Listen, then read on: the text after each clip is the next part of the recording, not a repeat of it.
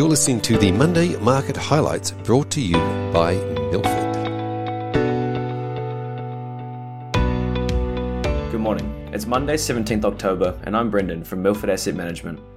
It was once again another turbulent week for markets, highlighted by Thursday's S&P 500 trough-to-peak move of 5.3%, the largest intraday trading range since March 2020. The move occurred on the back of hotter-than-expected CPI in the US, where headline CPI printed at 8.2% versus consensus at 8.1%. Most notably, core CPI, which excludes food and energy and is generally considered a more reliable barometer of inflation, increased 6.6% from a year earlier, the highest level since 1982. We continue to see a rotation from goods to services, with shelter costs reaching another consecutive record high month on month. This report likely sealed the deal for another 75 basis point hike from the Fed next month, and the market is now pricing a 66% chance of another 75 basis point hike for December versus just a 17% chance pre-CPI. The initial market reaction was swiftly lower. However, this turned around and the S&P 500 closed the day up 2.6%. This seems counterintuitive at face value. However, the large turnaround is attributable to monetization of hedges, which caused large buy flow in the market, as well as existing bearish positioning going into the print. This move was almost completely unwound on Friday, as 10-year government bond yields again breached 4% in the US, and the S&P 500 fell 2.4%. In the UK, focus continues to be firmly on policymakers. Earlier in the week, the Bank of England increased daily government bond purchases to $10 billion in an effort to provide stability to the market and assist UK pension funds in meeting margin calls. That temporary support ended on Friday, so this week begins without the safety net of the BOE acting as a backstop for forced sellers. Elsewhere in the UK, we had the jobs report for August, which outlined a strong labour market.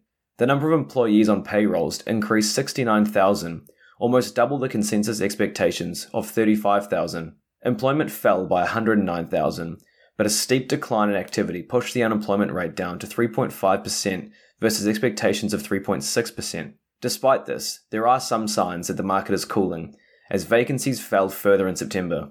However, at 1.23 million, vacancies remain significantly above pre-pandemic levels. This further solidifies the case for a large rate hike from the BOE when they meet next month, with the market now pricing a 100 basis point increase. In Australia, we got a read on the consumer via the Westpac Consumer Confidence Index. The headline level fell slightly to 83.7, which remains in deeply pessimistic territory, and is comparable to lows witnessed during the COVID pandemic and the GFC. Interestingly, Westpac note the RBA decision to hike by 25 basis points instead of 50 basis points saved the index from falling materially further. Interviews conducted pre-RBA, when it was widely thought the RBA would hike 50 basis points, showed a decline in index level to 77.4, whereas the interviews conducted after the RBA hiked by a smaller 25 basis points showed slightly better sentiment. In equity news, Qantas surprised the market by guiding to underlying profit before tax of 1.2 to 1.3 billion for the first half of 2023, which compared to consensus at just 467 million. For context, the huge upgrade to first half numbers is above the entire FY23 market consensus of 1.1 billion, and almost as much as it made in the full year before COVID disrupted the business. Unsurprisingly, shares rallied 8.7% on the day, the biggest gain in 2.5 years. Financials outperformed the broader Australian market last week after Bank of Queensland outlined the degree of rates leverage across the sector. Despite missing consensus slightly on FY22 cash earnings of 508 million, the stock rallied more than 11%, given bullish management commentary on FY23 net interest margins. Management indicated that the exit net interest margin was above fourth quarter net interest margin of 1.81%, which was taken very positively by the market. Shares of Baby Bunting fell over 20% on Tuesday after their AGM update indicated 230 basis points of gross profit margin compression. Of this compression, 60 basis points was driven by poor execution of the loyalty program, while the balance was driven by factors such as domestic freight rates, FX headwinds, and decreased demand on play gear. New Zealand-listed RV operator Tourism Holdings was the best performer on the NZX 50 last week, after the business upgraded FY23 net profit after tax to greater than 33.5 million from a range of 17 to 30 million. The upgrade was driven by greater certainty over forward rental revenue for the upcoming busy season, as well as greater rental yields given ongoing supply chain disruptions impacting RV availability.